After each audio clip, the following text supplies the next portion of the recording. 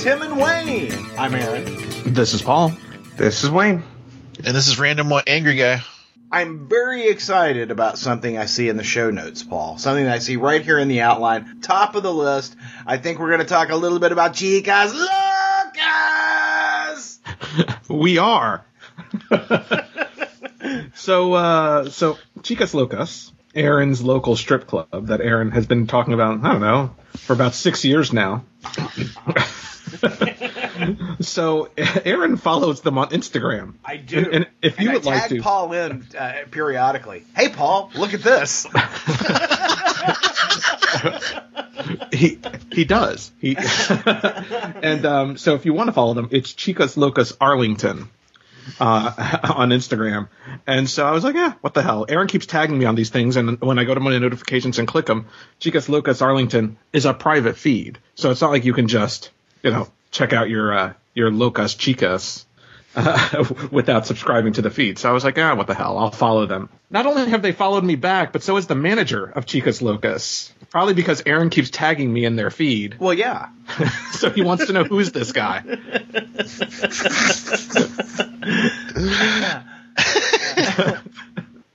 So now I am friends with the managers of Chicas Locas on Instagram. Is that friends, follower? I don't know.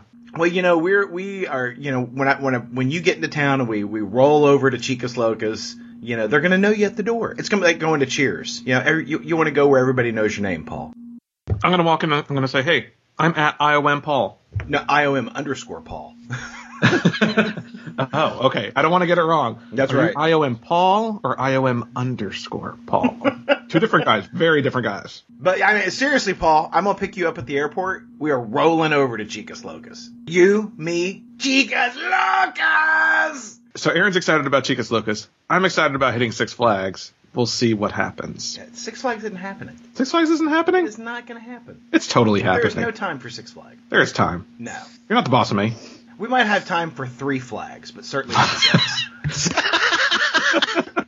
There's definitely time for 1 flag. Yeah, you won't have the money for even 1 flag after Chicas Locas. That's a good point. It's a fair point. I don't know. Do you really think I'm going to spend that much money? You don't think they have some type of blue light special going on there? Paul's going to make it rain. Making it rain. You just say I'm personal friends with the owner. Exactly. The manager. Let's see what happens. Whatever the guy's name is. Yeah. Right. Yeah, Eduardo sent me. Oh, well, come to the champagne room, sir. Yeah, it's on us. So, speaking of inappropriate things, you guys saw Deadpool. So I told my wife, I was having this conversation, and I said I had talked to Aaron earlier in the week, and I said, is Deadpool required watching before Saturday? And his answer was, not to me. And so I told my wife this, and she threw out a JF&C bomb.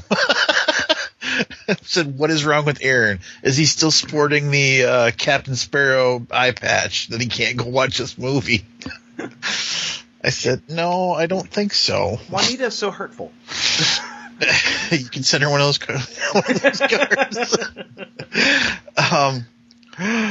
Guys, I gotta let's just put aside superhero movies. I can't remember the last time I laughed so hard at a movie. I completely agree. It was hilarious, and they didn't pull any punches. There were so many references and in-jokes and Easter eggs all through the movie.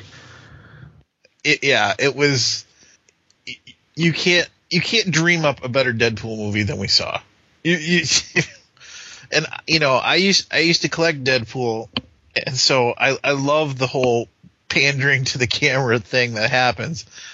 Oh God, I was thoroughly entertained the entire movie. There wasn't a single offbeat to me. Did you stay for after the credits, Tim? Yes, I stayed for after the credits. There was an end credit bumper? No end credit. It was literally after the credits. You have to wait for every single credit to finally be over. Because it's all the way at the end. Everything you saw in the trailers, that is the entire movie. Like even the parts where they're sort of telling his origin, the way they tell it's still kind of in the action. It's God. So and many good moments. being an X-Men fan, I loved Colossus in this movie. I thought he was just going to be in like one scene. I didn't realize that he was going to be such a big character in the movie. Yeah, I think they expanded the role. So I don't know. It's hard to talk about it without spoiling it. To be fair, It's okay. I mean, spoil it. At this point, I mean, I'm going to watch it. I will probably be seeing it today or tomorrow. It's okay. I don't think you're going to ruin much. So go ahead. okay. Wayne, the opening like front credit thing.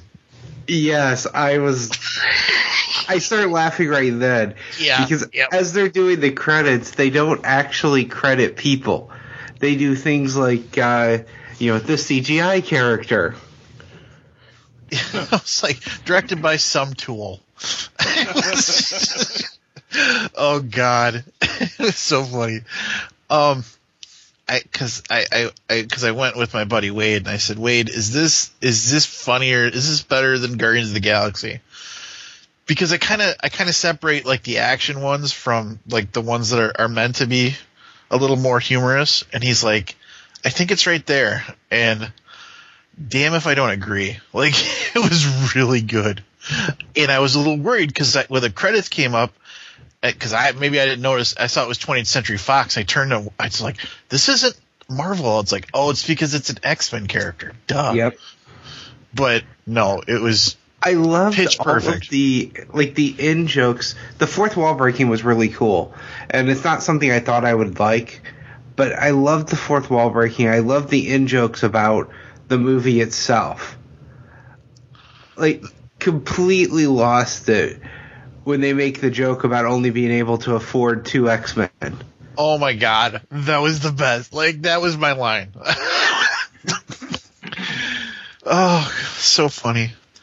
Well, I'm glad to hear that you guys enjoyed it. I think I'm not a Deadpool fan, and that's the only reason why I didn't see it, last night or am going to see it this weekend. He's just not my guy. But I really like Ryan Reynolds, and I hate how much Green Lantern kind of besmirched his reputation, and so I'm hopeful that this kind of redeems him. They make so many Green Lantern comments. Yeah,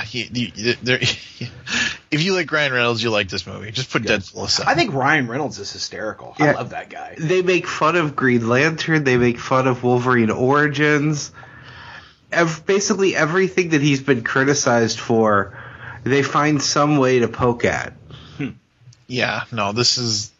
I don't want to say it's must see, but it's sort of must see, Aaron, just for the funnies, because It's going to be hard to beat this by all of the other movies coming out this year, all the other superhero movies.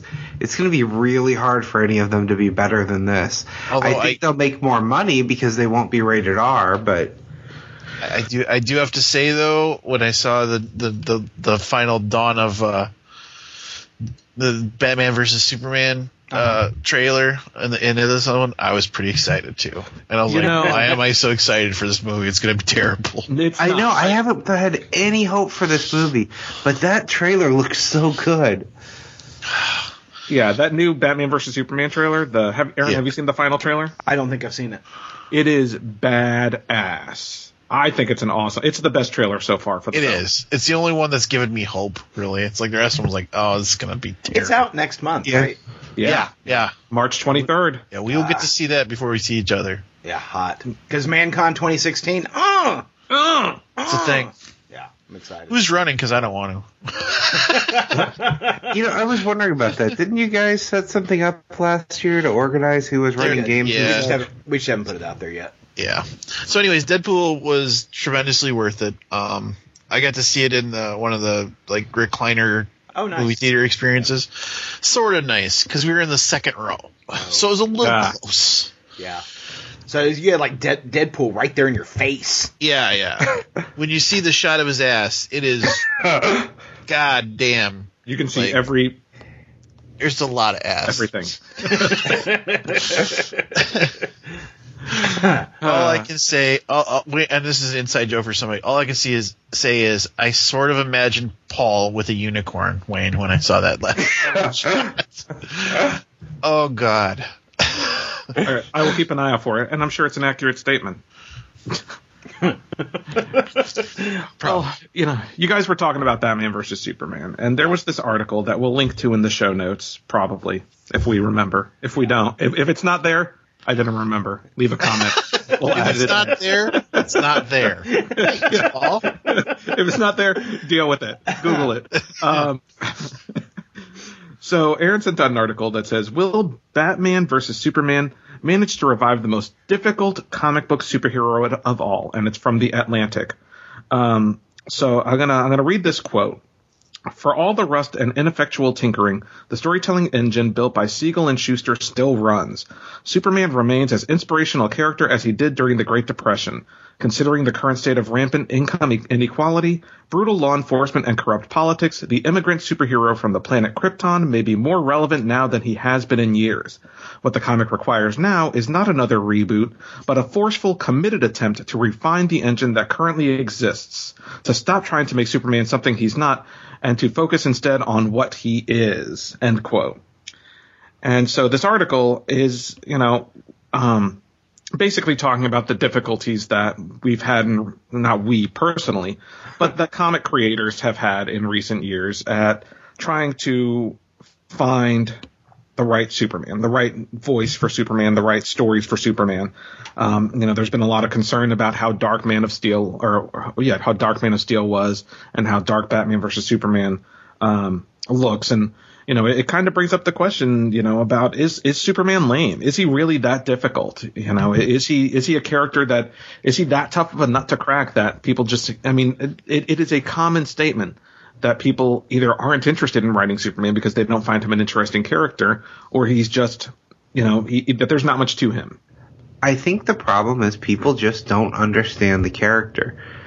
They focus on the wrong things, the wrong part of the character, and you get things like Man of Steel. For me, the biggest crime Man of Steel did was Jonathan Kent. You have a character that's supposed to ground him and, raise him as a Midwest farm boy. And the character instead gives him speeches about how maybe you should have let all of those children die. And it all goes to, it all leads up to the point of Jonathan Kent's death, where he asks him not to save him. That is a moment that is a huge crime against the character. Superman, any version of Superman except the Man of Steel version, would have ignored what he was asking and saved him. Because at the heart of the character is a character that will not, put his secret above people's lives. And in Man of Steel, like I said, that was the biggest crime of the whole movie to me, was that moment of letting him die. If Jonathan Kent has to die, the point of his death should be a message to Superman that he's not a god and that he can't save everybody. But it doesn't work when Jonathan Kent dies in a way where he clearly could have saved him. He just chose not to. So I think when you had Crisis on the Infinite Earths and they rebooted so much of the DC universe, right? You had, prior to John Byrne's reboot in his Man of Steel, the comic, the miniseries, Superman was very much your dad. He was very much that Kurt Swan Superman that, he was iconic. He was Superman. Clark Kent was the alias, right? What John Byrne did is he made Clark Kent the primary character, meaning that he was the heart and soul of the character, and Superman was the thing he put on, versus Batman, who is actually Batman at his core. It's Bruce Wayne as the disguise, right?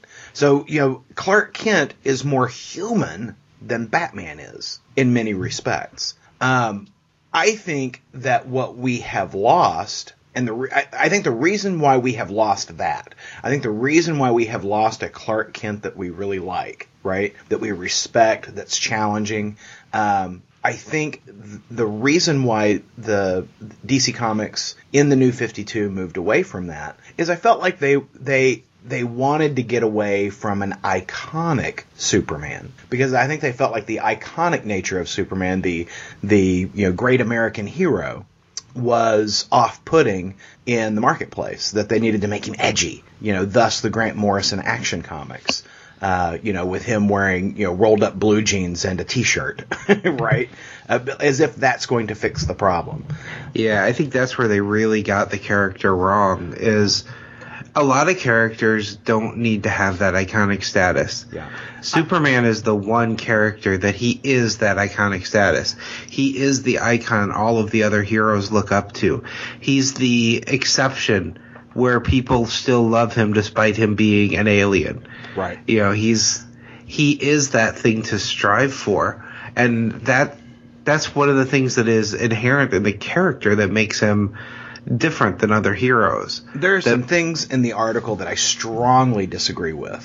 For instance, it talked about, one bad storyline after another, up to and including the death of Superman, which I'm sorry, I maintain that here we are, 20 years after, and it's one of the best comic book stories I've ever read. Yeah, Death of Superman, I go back to that one constantly and reread it. People kind of give it a lot of flack for being just one big fight scene and for being a gimmick, but bottom line is that really showed the core of the character. Well, he was a character that was not willing to stop. He wasn't willing to back down.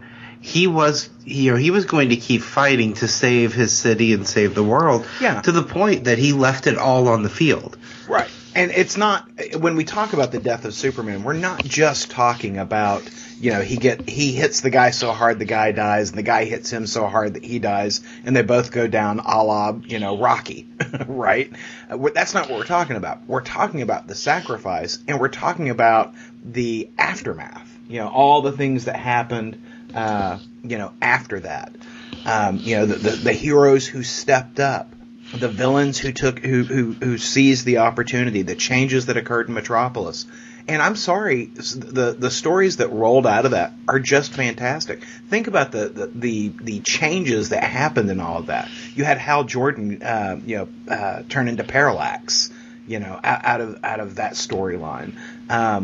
So I disagree with that part of the Atlantic article. But what I do agree with is that the Superman that we have right now is not a very interesting character. And when I'm talking about the Superman we have right now, I'm talking about New 52 Superman. I'm not talking about the Superman that appears in Lois and Clark, the Superman from the pre-Flashpoint world.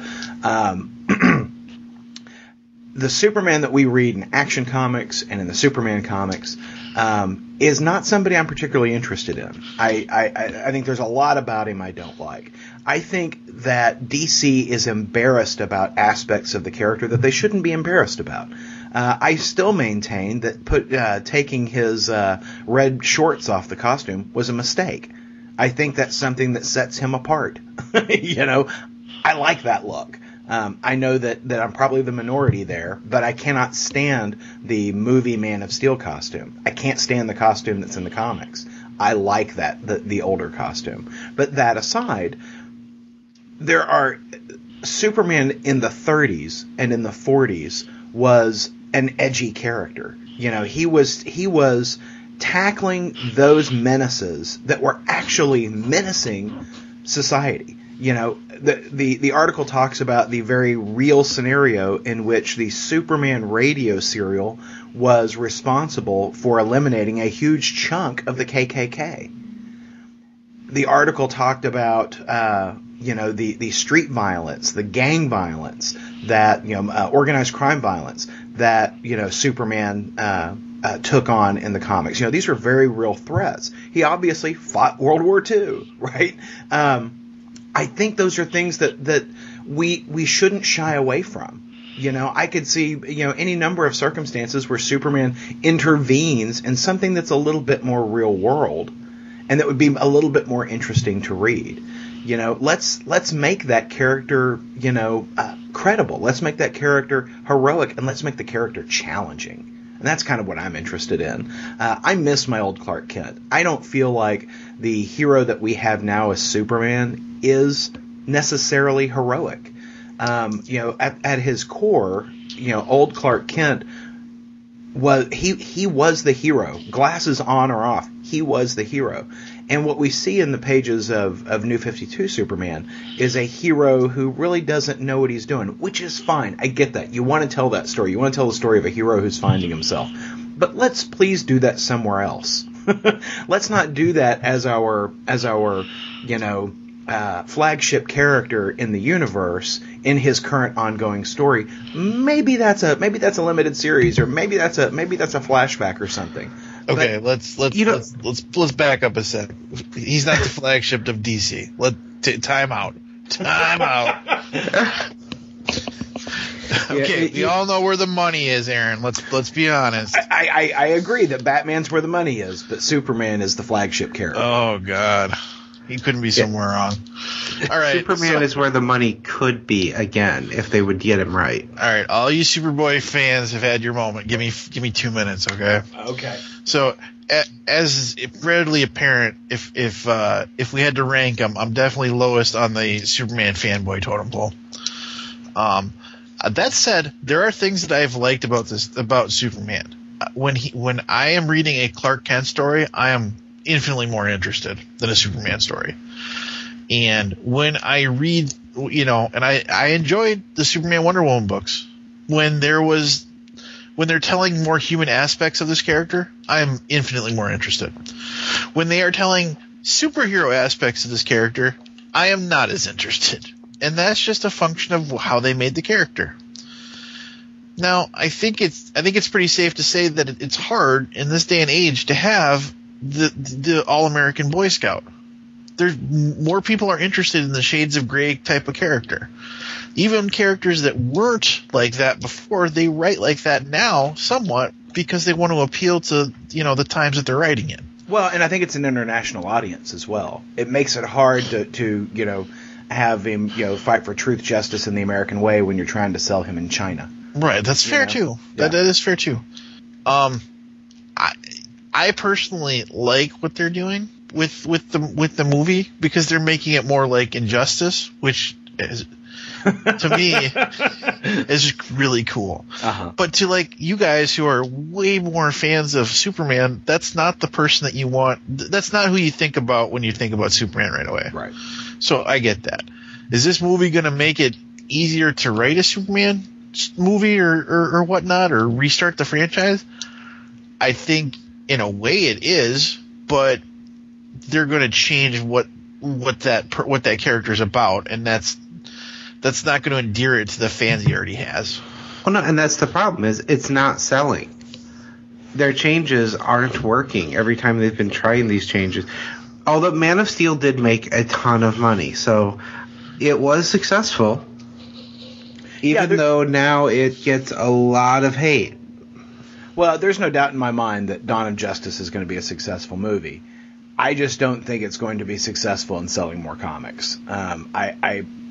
Week in, week out, I just don't think that's the Superman I want to see, and I suspect it's not the Superman other people want to see. That Superman is fine for the movies, but I come back to, just because you've lived with a character as long as we had, and I'm talking about the John Boone reboot character, it doesn't mean that you should lose all that. I mean, I really feel like they had it right. I feel like when you had Superman in the hands of guys like John Byrne, as much as I find him to be a rather despicable person, he handled the character great. Mark Waid handled the character great. Greg Rucka handled the character great. All these guys had such a strong voice for the character, and we see very talented writers over in the New 52 struggling with it. I mean, Greg Pak, who's an amazing writer, hasn't been able to stick that landing over there. And it's got to be, the editorial, here's what we're looking for, and we're not really clear. It really feels like there's not a grounded vision of the character over there. This is going to be really surprising coming from me, but I think one of the best writers in the New 52 to have done Superman was actually Grant Morrison. And I liked that took place in the past. Like you were mentioning before, having a Superman that is still learning, that is still struggling for his identity, that is dealing with street level things, that is fine when it's not the primary book. Right. And for action, that's what it was a flashback. And, well, there was a lot I didn't like about that take and that run. I do think it was better than what was going on in the regular Superman book. And it pains me to give Grant Morrison any kind of props, but he did kind of get back to the core of what the character was when it was first created. Yeah, I respect the notion. I didn't care for the execution of what I read. Now, that said, I think I only read the first arc and did not care for it. But, we talk about this because, 3 out of 4 of us deeply love this character. And we struggle with where it is. I mean, Paul's dropped off of all of the ongoing Superman books right now. I think Wayne's been out for a while, and I'm picking up Injustice. That's the only Superman, and Superman Wonder Woman. Yeah, Superman Wonder Woman's about to be canceled, so Lois and Clark is the only one fair, yeah, that all of us are liking. Yeah, and that's not our current New 52 Superman. That's the Superman from the previous iteration. Which it's kind of sad. I sit here in my recording studio and I look around at the things I have on the wall and hanging up. I've got, hand drawn by an amazing artist, Superman holding train tracks together. I've got Superman Banks, I've got Superman Mr. Potato Head, and then I've got Spider-Man hanging all around as well. And I'm not enjoying the books about any of those characters right now. Yeah. Yeah, no, it's the whole thing is just, disturbing to me. But, I feel like DC is realizing this. I feel like DC is trying to retool again, and maybe that's what Rebirth is about. I actually have some hope just from the covers. Yeah. So I've been looking at the solicitations, and some of these covers for the Superman books after Rebirth, it looks more like Superman than anything we've seen in the New 52. And it's not, the costume is still, I'm assuming it's going to become Kryptonian armor again, which I never really cared for. But the face looks older and more iconic than we have seen. Mm-hmm. Well, I'd pay good money to get my spit curl back, so just saying. Paul, you've been quiet over there. Well, I thought I'd let you guys get tired before I... like a boxing match. That's right. You just let it punch. Let you wear yourself out. Yeah. That could take a while, Paul. Yeah. We've noted how we are all, deep Superman fans. Superman is my favorite hero, or superhero, I should say. I know most people would say Batman instead, but for me, it's always been Superman, from a young age. And, I agree with some of the points that you guys have made. I disagree with some of them. I feel, for me, what makes Superman iconic for me, or what makes him my favorite hero, isn't the Boy Scout, isn't the father figure, the everyone's dad nature of the character, even though that's technically what I was born into, in the John Byrne era. But my quintessential Superman writers are Dan Jurgens and Jeff Johns and, of course, Siegel and Schuster at the beginning. Because for me, what I enjoy most about Superman is that he is the man, is that he's fallible, is that he gets angry and he has emotions and he gets sad and upset and he screws up. But in spite of all of it, he still ends up doing the right thing, even though sometimes he doesn't want to. And I feel like writers who can grasp that are the ones that ultimately connect with me more. Guys like Paul Dini. In the Superman animated series, we had some of the best Superman stories that I've ever seen, read, or any, in any media.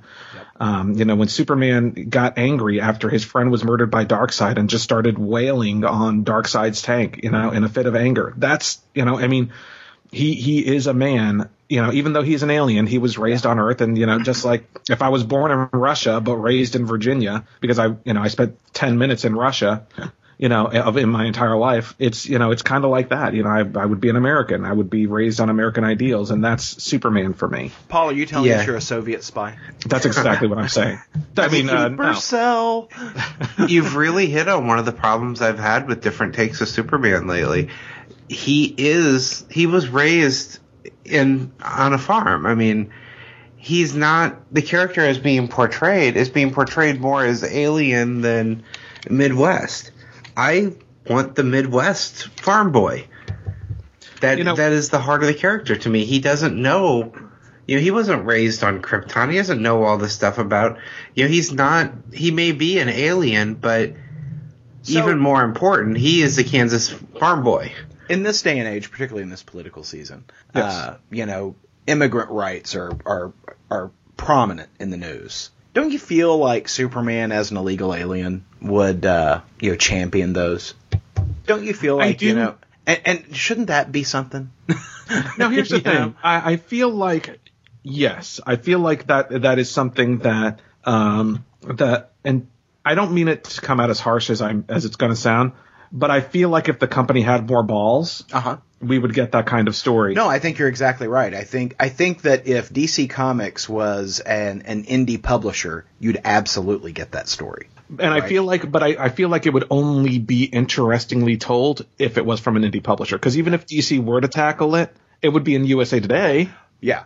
But it wouldn't necessarily be a good story because we had the time where Superman revoked his American citizenship. Exactly. That's exactly what I was about to say, that they walked away from the next day. Yeah. I mean, I'm no longer a citizen of the United States. Please forget I ever said that. When you guys referenced the Man of Steel and the concerns you have about it not getting to the core of the character and things like that, I feel differently about Man of Steel. I feel, for me, Man of Steel is more my Superman than Christopher Reeve Superman, even though technically Christopher Reeve Superman, was the Superman that came out the year I was born. I think the year I was born or the year after I was born. 78. Yeah. So, I mean, that is the Superman. You don't know what year you were born, do you? I was born in 79. Uh-huh. Yeah. See, again, sleeper cell. In Russia. Yeah, see, there was so much about Man of Steel I loved, and some of it was Clark. Well, it's hard to even call him Clark in that version, but... No, I disagree, because he is Clark the entire time. He is Clark the entire time. Even when he loses his... I mean, for me, you don't see Superman in that film until the very end. He's Clark the entire time. He's still learning. And I think that's what I enjoyed about Man of Steel, is that, even though he has the suit, he's still not Superman yet. I felt like he was Clark as a boy. I felt like, I really appreciated the struggle that they shared with us, with him as a child, right? That scene where he's in the closet at school and his mom has to come and help him. I mean, that is moving. We typically have always seen the very close relationship that Clark has with his father. In Man of Steel, we see a very close relationship between he and his mother, which kind of puts you in the mind of, single parent, that kind of thing. It was very interesting. But when he makes that move over to man, he starts that search. So you never get to see him have an adult relationship with anybody. So it's almost like he shed his Clarkness when he started searching out his alien ancestry. And that's what I object to in Man of Steel, is that, in previous iterations of Superman, he's always Clark. He may have thrown the green crystal into the ice and built his Fortress of Solitude, but he was quintessentially Clark, even though he's wearing the suit.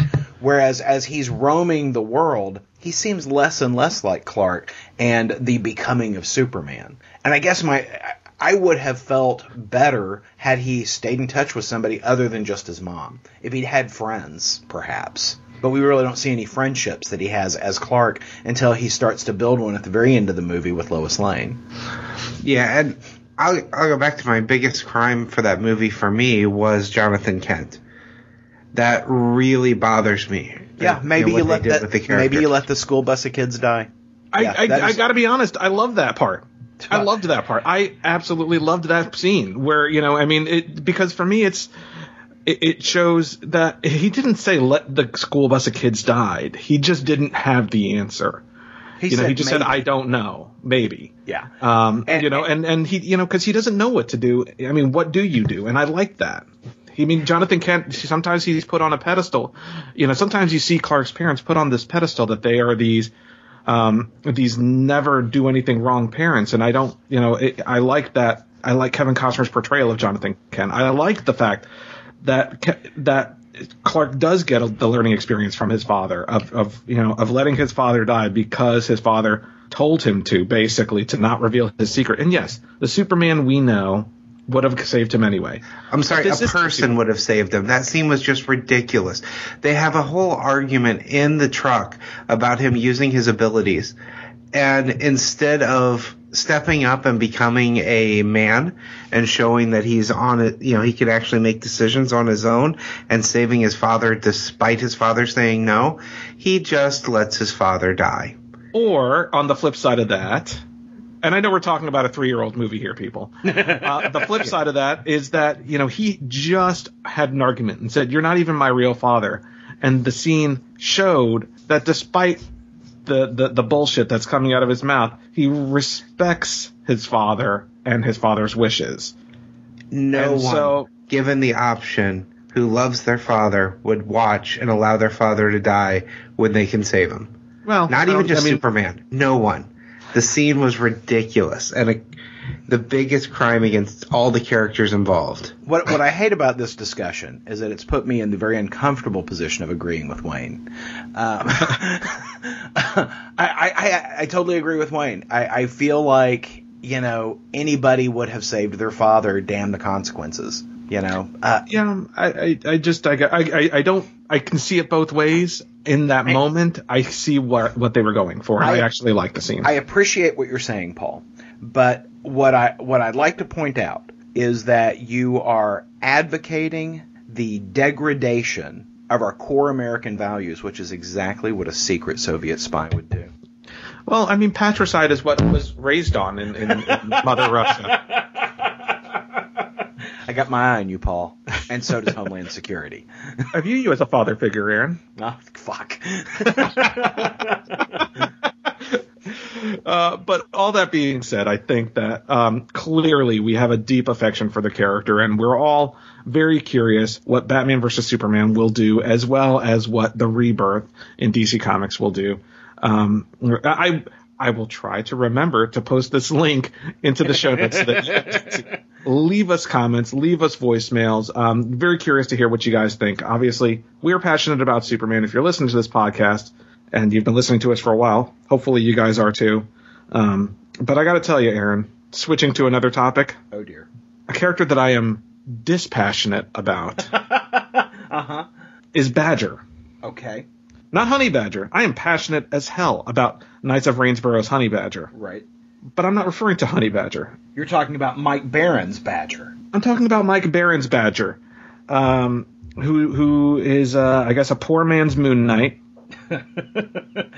Yeah, he is a character from the 80s, published by First Comics back in the day. And the book is out again, this time under the Devil's Due publishing house, but with a First Comics imprint. First Comics, I guess, is Mike Barron's studio, and he maintains that business, but's printing under Devil's Due.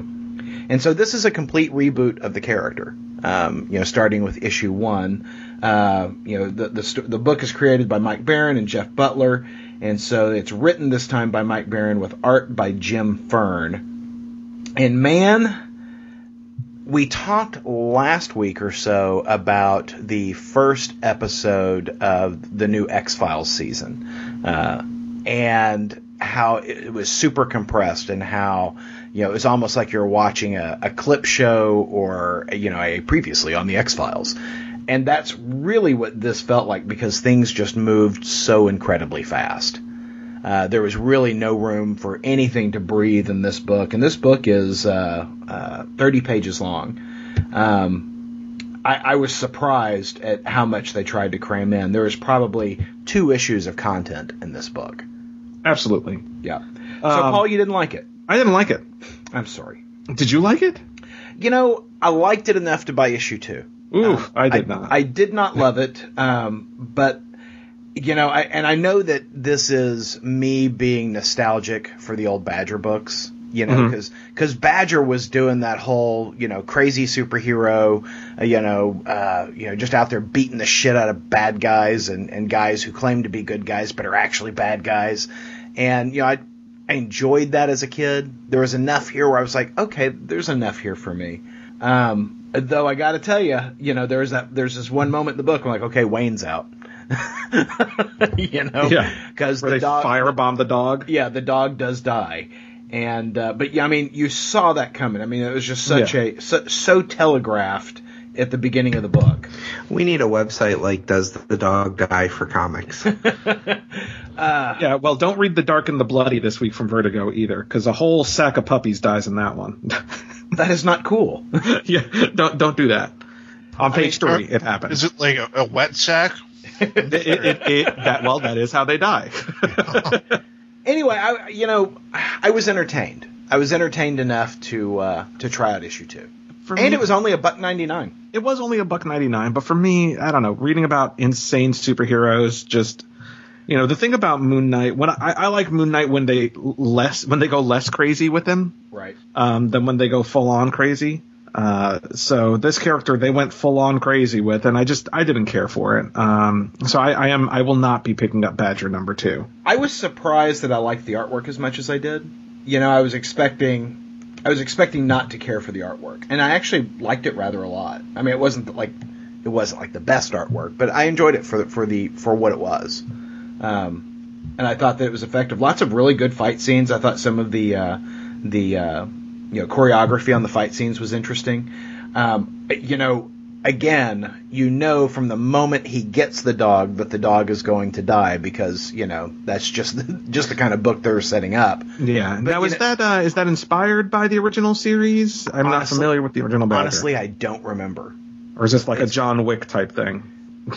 I don't recall. It's been so long. I mean, it has been, God, Paul, it's been 30 years. I mean, it's been a long time since I read a Badger book. But, you know, I do have fond memories of it. I mean, I have none in my collection, but it's been a really long time. A really long time. You know what else I won't be checking out, Aaron? Oh, dear.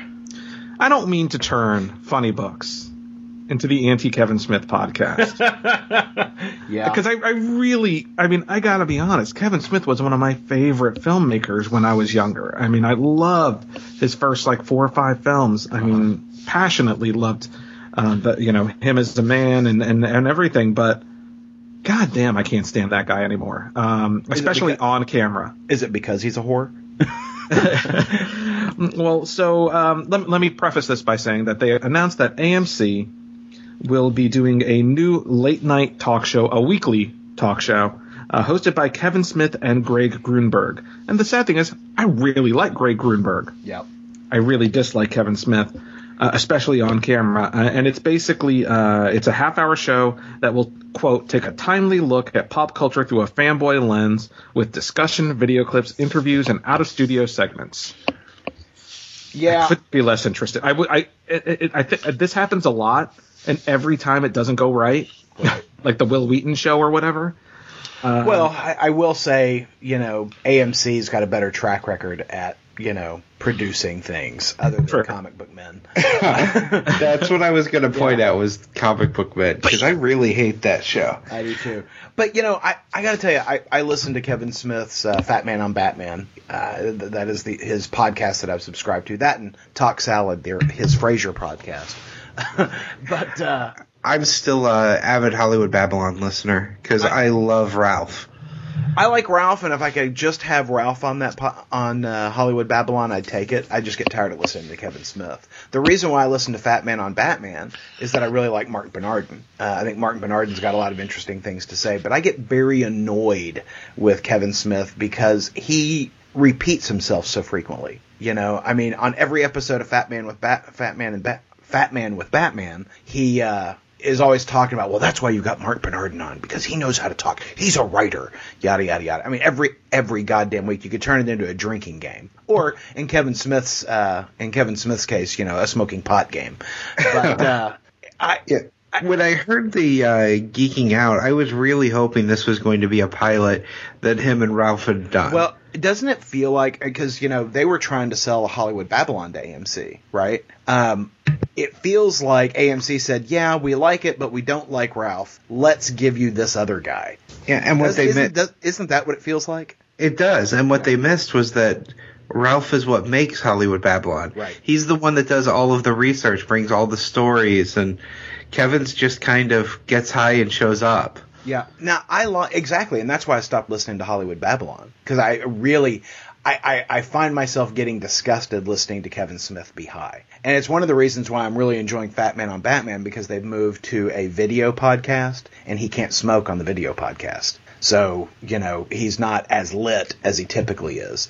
I have never heard Greg Grunberg talk, as a talk show host or, on a podcast or something. So I don't know really what to expect from him. I like Greg Grunberg in, the films that I've seen him in and TV shows, but I don't know what to expect from him in that. But it sounds like he's going to be the front man and, Kevin Smith is the sidekick, So, he's going to be the Ed McMahon of the series. And I think I could do a little less with the Kevin Smith persona. Yeah, I'm with you on that. And I don't know. I mean, here's the thing. He's doing things for our hobby, and I do applaud him for that. I object to the fact that he is kind of the poster boy for our genres, for our as do I, for our segment of the world. Everyone's like, oh, well, you're like Kevin Smith. No, no. Well, you're either like Kevin Smith or you're like the guys from The Big Bang Theory, and I'm like, no, not at all. Yeah, can we get some different poster boys? Can Tom Cruise? Well, not Tom Cruise. Can someone that people like come out and say they like comic books and be our poster boy? Yeah, Aaron's our poster boy. That's right. Can someone we like come out and be our poster boy? But can somebody who actually reads books and knows what they're talking about be the poster boy? Because they keep going to Smith for all of these interviews and things, and it's pretty obvious he doesn't read anything anymore. No, well, and his archival knowledge is sketchy as well. I mean, he purports to be such a great big comic book fan, but even though he owns a comic book shop, right? I find that his knowledge is a little sketchy. Don't get me wrong, I don't expect him to have encyclopedic knowledge, but if you're going to brand yourself as someone who does, I think you need to have it as opposed to just claiming to have it. That's what bugs me about him. Many things bug me about him. Again, I don't want to, we're not a Kevin Smith bashing podcast, and I know we do it frequently, but I think it's just because he has done great things in the past, and like you said, it would just be nice if for our hobby, which we love so much, to have a bit more of a knowledgeable, legitimate poster boy. Yeah, it's not that we hate him; it's just that we're disappointed.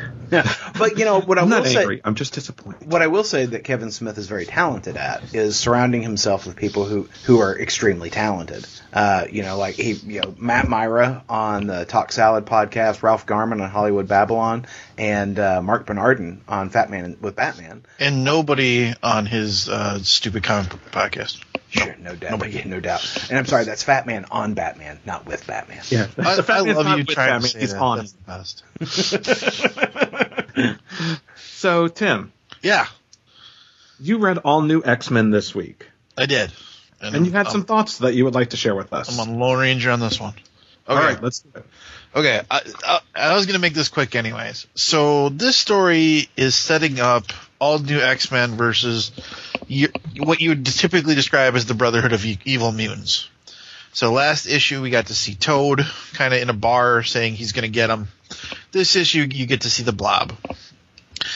But the real story is the interaction between Angel and X-23. So throughout the comic, you see X-23 doing the Wolverine thing of taking bullets and going into fires because, she can, basically. And you see Angel kind of watching the woman he loves just do that. And he's torn up about it.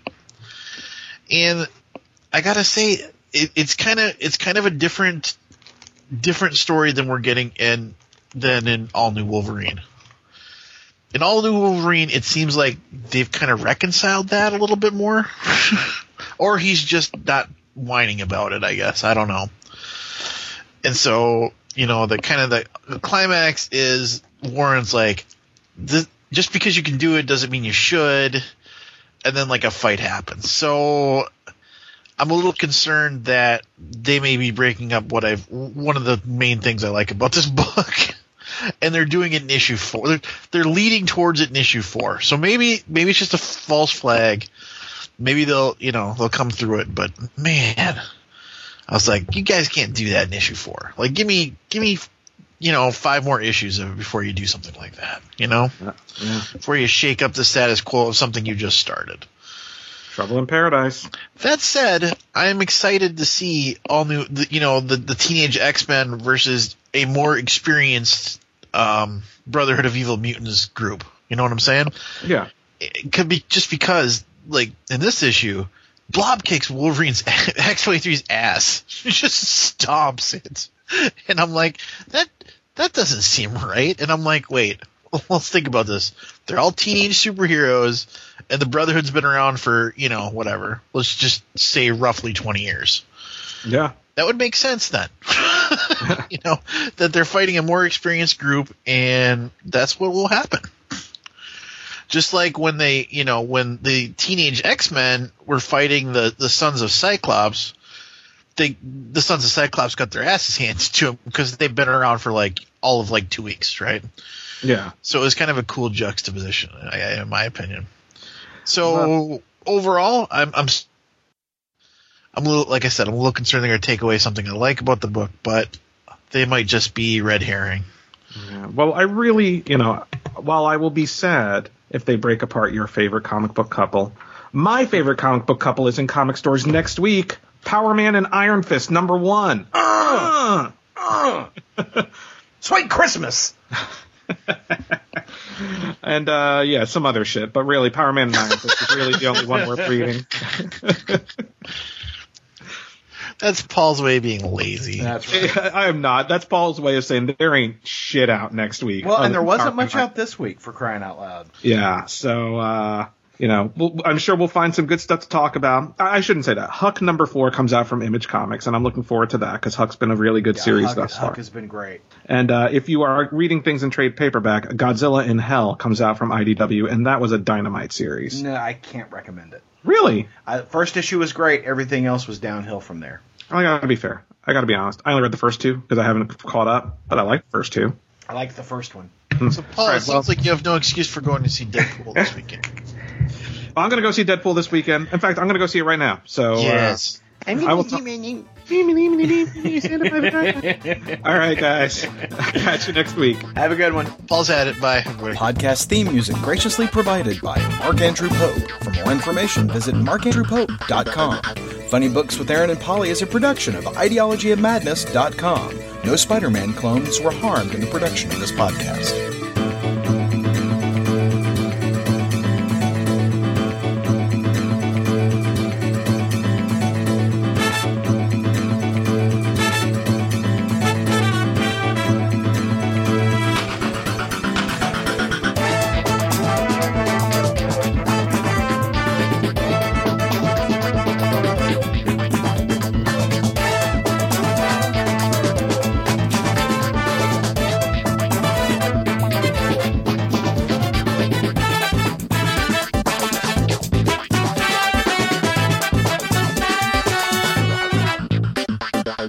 So here's my story. I had $10 on a gift card, and when I brought my comics up, they came up to 11 something. Oh. I had no money, and I'm like, I'm not breaking out the credit card for $1. I'm like, please put Wolverine back. Couldn't you just tell him I'm good for it, man? I'm good for it. If it was the owner, I know he would have, but it was other guy. So there's no way he would have because I wouldn't for anybody. Back in the day, when I used to shop at the brick and mortar comic book shop, they had a new guy at the register at Zeus, and I said, "No, I'm supposed to get the 25% discount." He's like, "Oh, I'm sorry, it says 20%." I said, "Look, I know you're new here, but I'm Richard's brother, and I'm pretty much going to be running this place soon, so you really want to get in on my good side." Well, that guy doesn't know how to deal with you at all. You're not Richard's brother, are you? I am not Richard's brother.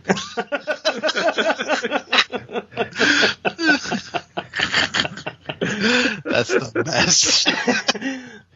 And that was the last time Aaron went to Zeus. I'm going to be running this place soon. Give me my 25%.